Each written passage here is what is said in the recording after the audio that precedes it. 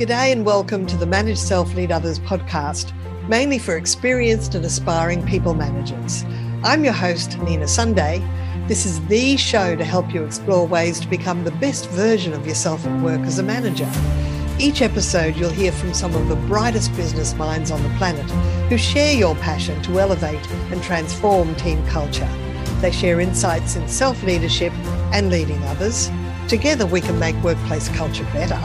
Are you ready? Because it's time to manage self, lead others.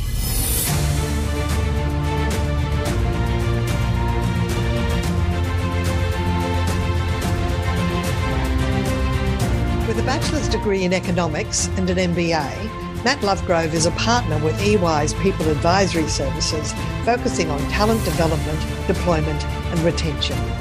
A former chair of APMP Australia, the Association for Professionals Winning Business through Proposals, Bids and Business Development, Matt is an expert in strategic account management. In this episode, we're going to discuss the EY Work Reimagined Employer Survey 2021, how are companies redefining work with humans at the centre? Welcome, Matt Lovegrove. Thank you, Nina. Great to be with you again. My pleasure. And EY has recently published the Work Reimagined Survey 2021, which was conducted in March 2021 with over 16,000 responses from 16 countries, and with the majority mainly coming from millennials. Is that correct?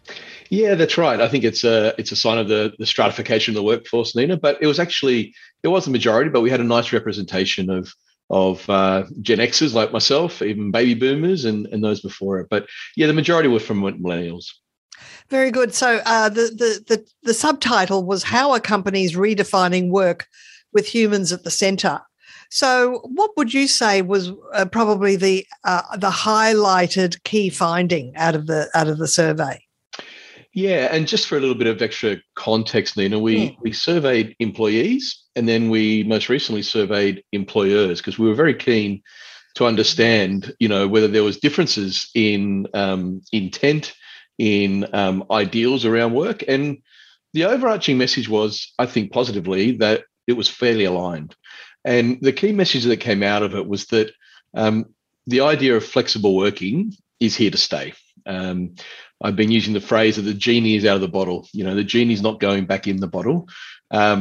People have had the ability to work flexibly now. Unfortunately, through a terrible situation through the pandemic. But what we've seen is once people have had that experience of some form of flexibility, they're saying they don't want to give that up. Or in fact, 9 out of 10 employees are saying they want to continue to work with some form of flexibility, which is an amazingly high number.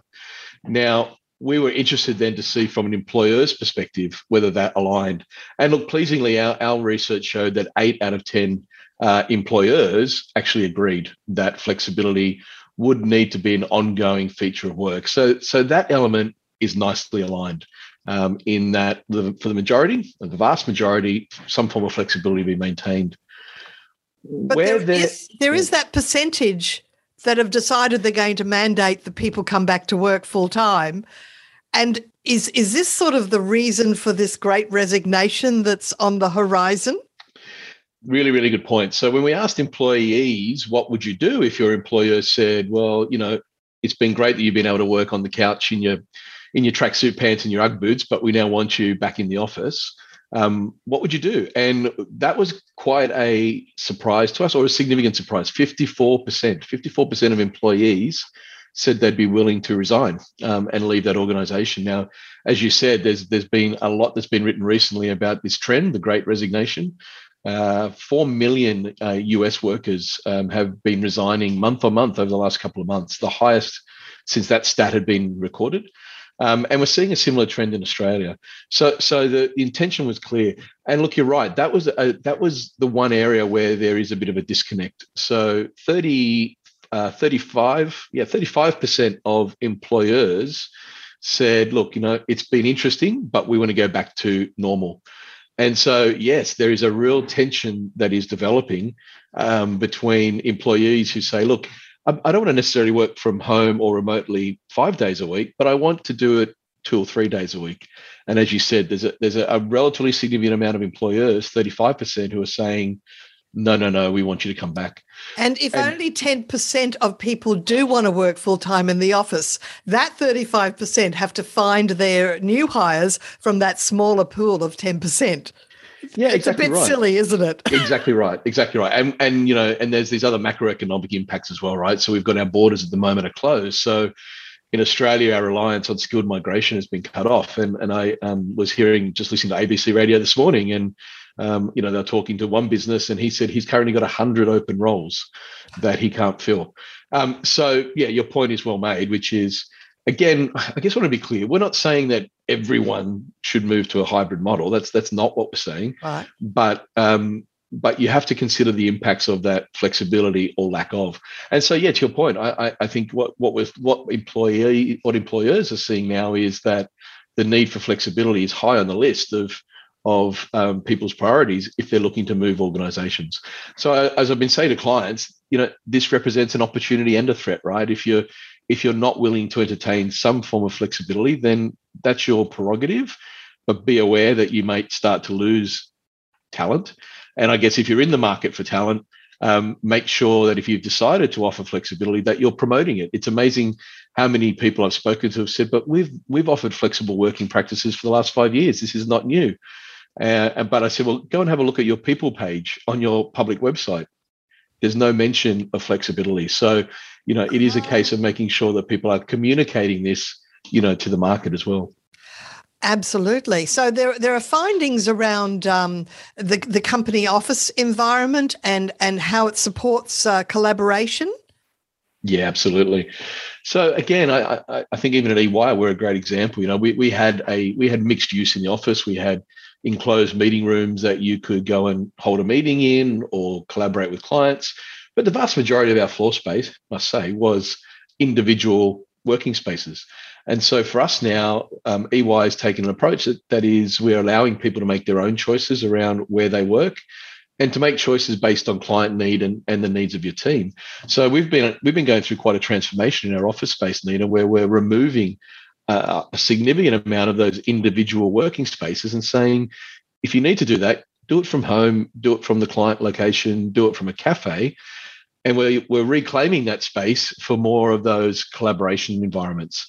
And so our view is the office needs to be that connecting point. It's not a place, and I'm using broad generalizations here, but it's not a place to sort of, commute in, sit down, unpack your bag, sit at one desk, work away by yourself, and then go home. We're saying that doesn't really make as much sense these days. But having space for client work, for teams to collaborate, for learning and development, that's what we're turning the office space into. So our survey supported that, not just from our perspective, but a number of organizations are looking at changing the balance of how office space is used. And then overwhelmingly, 65% have said they're investing in new forms of technology to better enable that hybrid working environment and more collaboration. So things like Zoom or Microsoft Teams or improved, electronic whiteboards, those sorts of tools that will enable people to, when they come into the office, to have a really positive experience in working with others. So does that suggest if they do want a desk for themselves, it'll be hot desking? Well, again, that's the approach that we've taken at EY, absolutely. So, again, we're not saying you can't do that. There are reasons why some people need to do that. They might be living in a shared house. Their home environment might not be conducive to work. So we've got to be conscious of that. But yes, the concept of hot desking, which, again, it's been in favor and out of favor and potentially back out of favor again, Nina. But yeah, the idea of hot desking is the way that we're going. And using tools that enable you to find people in the offices. So not only why we obviously have quite large office environments. So the idea of being able to look up and say, okay, well, I want to know when Nina is planning to come into the office and where she's planning to work, so that if I need to be maybe not, in a room full-time collaborating with you, but I need to be near you, you can do that. So there's some interesting technology that's come into play now to create that ability to find people and to optimally plan amongst teams which location and when they might be able to come together. Right. And of course, this whole online environment does mean that we can collaborate across geography and across time zones. So is that a mixed blessing? Is that both good and bad? Yeah, I think you know the answer to that question, Lena, already. Yeah, look, it absolutely is a positive, and I think I've been saying from a talent acquisition perspective, looking for new people, put the tax implications aside for 1 second. But I was saying to someone, does it really matter in some roles whether you're hiring someone in Hobart or Helsinki? And for some roles and organizations, it doesn't. So that's a big opportunity to now start to attract people, that you would never have thought about potentially employing. Or if you did, you might have in the past said, well, we'll hire you, but you need to move from Helsinki to Hobart to come and work for us. So that's a benefit. But look, where you're going, I guess, is the issue of productivity and well-being. So the negative of some of these tools and approaches to work is that, some people feel the need to extend their work hours, to be available, normal working hours in their own geography, but then be available for other locations to contact. And it is in many cases it is generating negative impacts on well-being. So absolutely, there is a need to get this balance right so that people can manage that. And so again, to me, absolutely that piece goes to the heart of flexibility of when you work. So if today, for example, I needed to spend more time talking to my American colleagues, then I would start earlier in the morning, but I would be very purposeful about saying, but I'm going to be switching off at 3:00 my local time, because that will be a full day. The issue is when people feel they can't do that, or they're not empowered to do that, or the corporate culture doesn't do that. Then yes, absolutely. I think there's a real, not I think there is a real risk of burnout and negative impacts on people's well-being.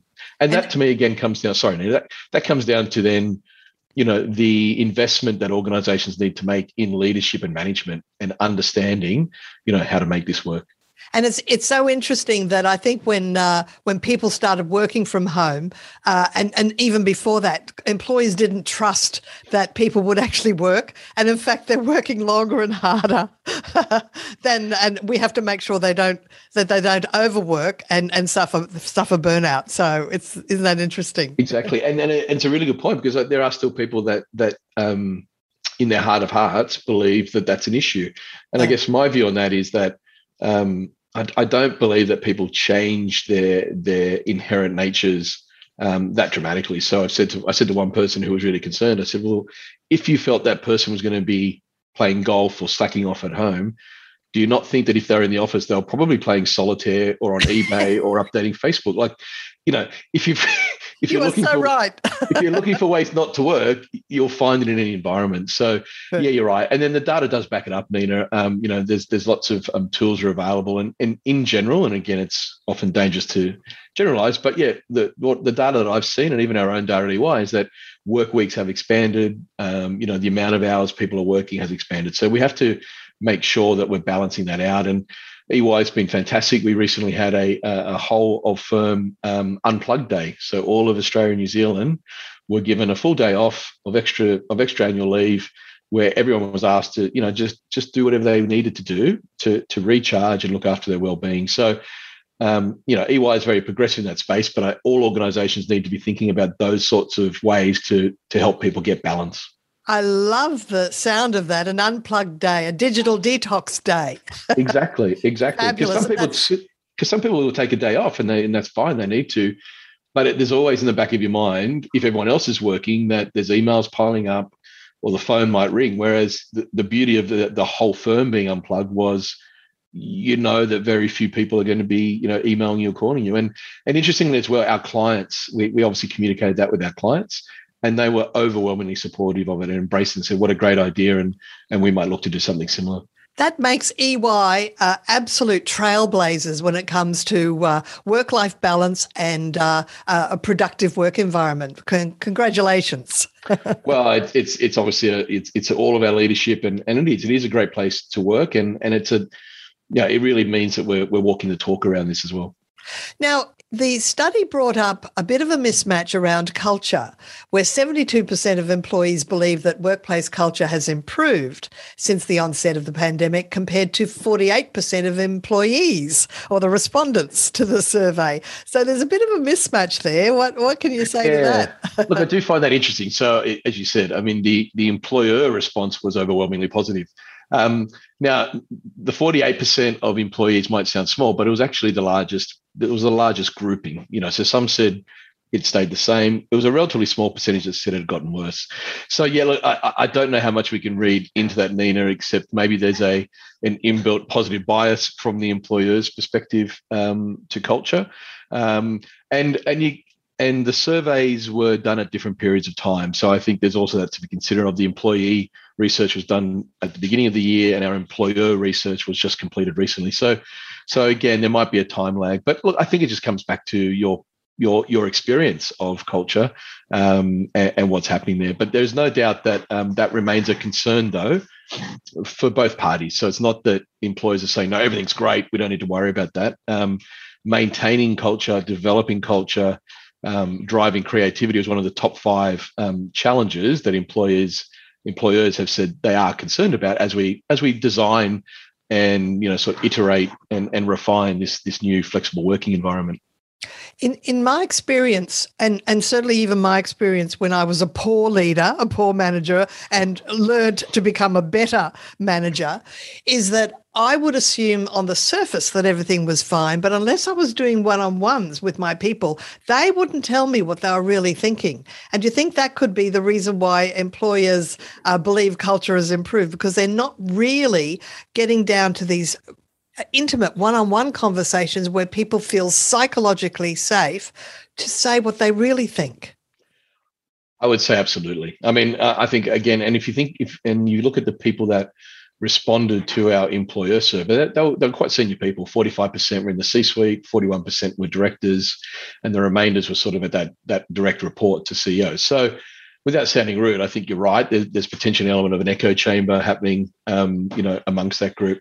But that is the point you make is a really, really good one as well, which is one of the things that we recommend that clients do is actually look at the amount of time that their managers and leaders are spending one-on-one with people. And so again, there's some fantastic tools these days that enable you to track that, because again, completely agree. And so, for example, and I'm not promoting this, but we do use the Microsoft Viva Suite, which has a whole range of analytics that it's everyone thinks automatically Big Brother, but it's anonymized. It only goes down to a work group level. But what it can tell us is whether there are some managers that have not been spending one-on-one time with their people as much as we'd like. And all it does is look at, the diary entries in their calendar or the phone calls or chat messages that they've had.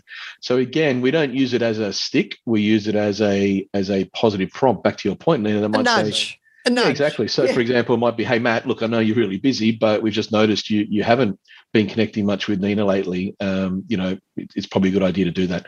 There's the other finding that I discovered is that with planning, there's a percentage of companies that are planning now. Some are actioned and already, ready to apply these plans. And some companies are just waiting to see what other people are doing and aren't doing any planning at all. So what's the lesson around planning for post-pandemic? Yeah, look, it's a really good point, Nina. And I think that's the one that, again, really stood out for me, is that the pace of change seems to be mismatched. So employees are saying that they really need to have clarity and be given that direction around the intention of the organization when it comes to how they will be working. Now, as you said, what we've seen is that 40% of the employer respondents said they've either already actioned their plans or they're imminently about to action it.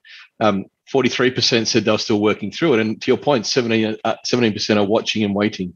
Now, again, I don't think that should be seen as a negative. I mean, one of the largest groups that were in that watching and waiting category were industries that were actually essential or are essential services. Right. So in some ways for them, life has continued fairly normally. If you're a firefighter, a health worker, you have to turn up. You can't work from home. It's very hard to do triage of a patient. It's not impossible, but very hard to do triage on a camera, right? Yeah. So I think in fairness, there are some industries that haven't had the option of thinking about moving to different operating modes, and so therefore the watch and wait category for them might be valid.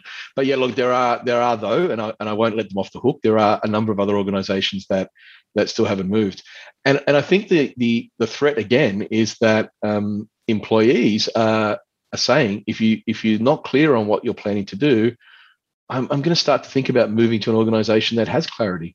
Right. And so the message I guess I take out of that is, for those who are either thinking or about to start action, excuse the phrase, but for the love of God, please tell your people. Because a lot of people in our survey actually said, we've done some thinking, we've done some design work, but when we asked them whether they've communicated that to their employees, the answer was no. And so again, there's a real risk that people, again, will assume that no news is actually not good news. And if I'm not hearing from my leadership and my managers around where the organization is heading, even if it's just principles and guiding or guide rails, then I think there is a real risk that people will vote with their feet, as we said earlier, and look to other organisations. Yes, you're absolutely right, Matt. No news is bad news when it comes to if you're working in an organisation, because we've run our own toxic behaviour survey listing about 11 different behaviours, and the one that came top of the list was withholding of information. And so people feel like they're in the dark and they start making up their own stories, and they're inferring from cues that they see around the place. And it's such a mistake. The employers, I suppose they think, well, our plans aren't fully formulated, so we have to wait till we've got a fully formulated plan. But then, that suggests they're not taking on board the suggestions coming from their people. Spot on. And the extension of that is, if you don't involve your people and you don't engage them, whether it's in the form of, some sort of survey like we've done, at a company level, then we've also seen some people that have moved down paths with the best intentions, but implemented policies like subsidizing transport, for example, or introducing, catering in the corporate offices, which again, well-intentioned, but in our research, we asked a whole range of those sort of deep diving questions around what will you value most. Both of those things actually came down pretty low on the priority list. So you run the risk of best intentions, a lot of work done, rolling out this new approach, and people saying, well, that's not really what I was after. So that would probably, quite frankly, that's probably as bad as, if not worse, than not doing anything. So yeah, the message out of this for me is engage your people. They want to be engaged. They want to work through this with the organization. And to your point, we're seeing organizations implement, little proofs of concept, right? So choosing a particular division or a location or a function and saying, this is where we think we're heading. Would you be up to trialing this new approach? And then we'll get your feedback and we'll tweak it. We'll move forward. So there are ways to do it. And again, I completely agree with you. The lack of communication, I think, is a fatal flaw. Now, we're sort of coming to the end of our conversation. It's always so fascinating talking with you, Matt. And this survey is just outstanding. I mean, outstanding with its method and the results. There was one risk that came up, that the largest proportion, 42%, believe that developing next generation talent is the risk they are most concerned about. These are employers, right? Yes. They're most concerned about developing next generation talent. Can you tell us more about that, please? Yeah, and again, a legitimate risk. So in many organizations, ourselves included, we have, I guess, the apprenticeship model. So you come into a firm like EY. For many people, after graduating from uni, and you work with a range of different people, and it's an observe, do, develop type approach. So one concern that people have is that if it's a more hybrid or remote working environment, how do I create those opportunities for people to learn on the job? Now, I think there's a couple of elements to unpack there. These things are always complex, as you know, Nina. But one of the elements of that is that the approach to learning and development is going to change, and it's already started to change. And again, a key insight out of the employer research was that, which was really great, it was almost universal agreement that the approach to learning and skills development has to change. So we're seeing, again, a move to more virtual offerings around learning. Self-paced, self-directed is another big piece as well. But not to say that the experience part is not important. It really is. So we're seeing employers looking for more ways to boost and be mindful, I guess, or make conscious decisions about including people in a broader range of activities.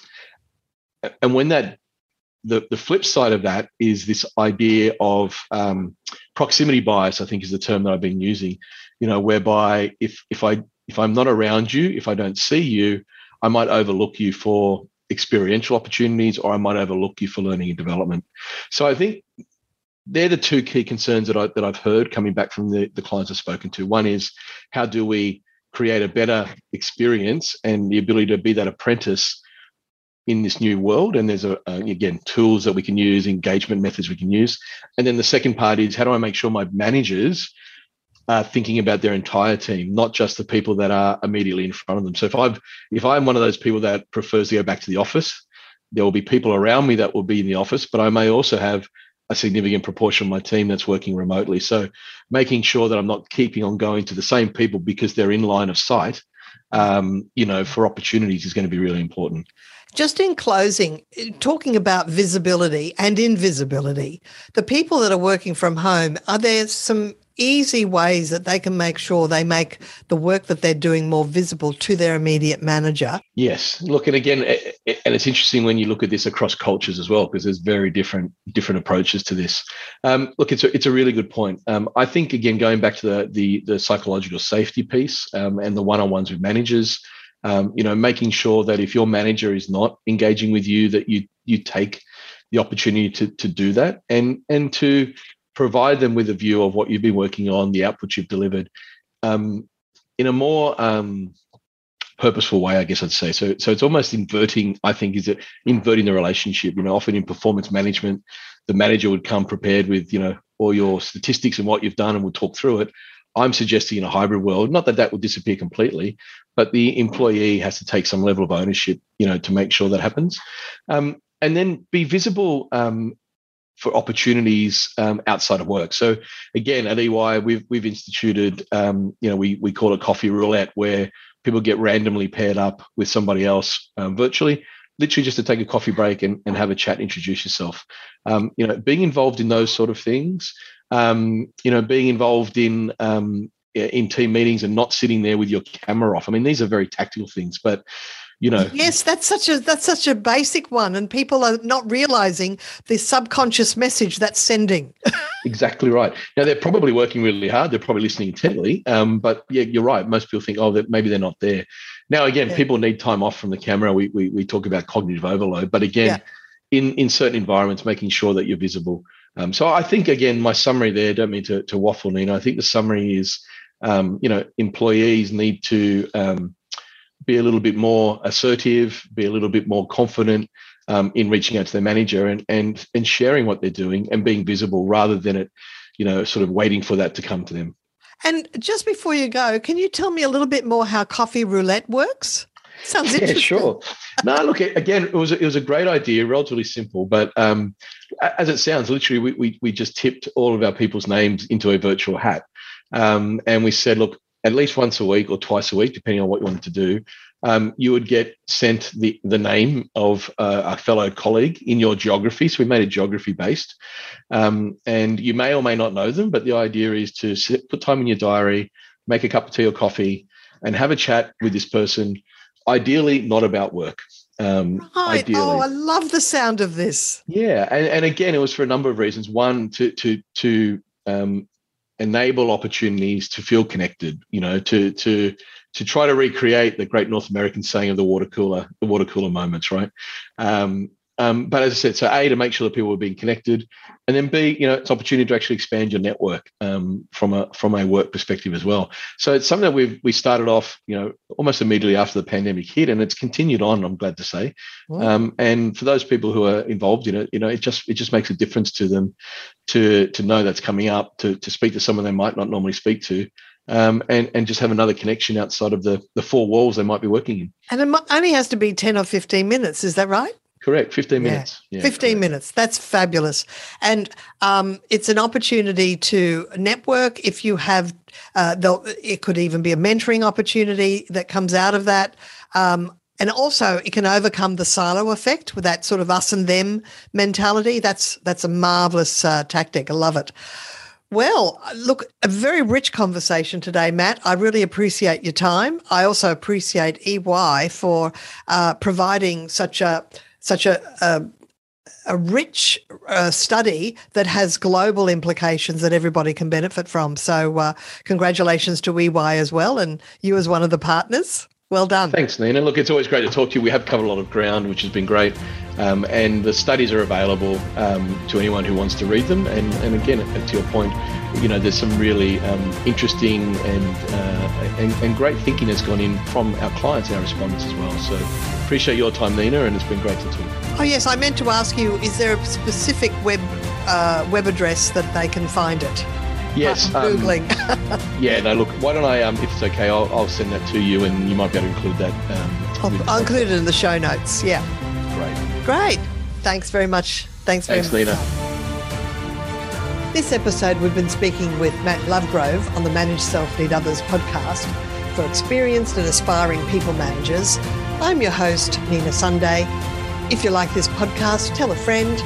I meet people all the time who say they listen and they found it because someone told them it's a good show to listen to. And come back every week. We interview people who share insights on how to elevate and transform team culture. Connect with me on LinkedIn, Instagram and Twitter. Let me know that you're listening. Until next time, ciao for now.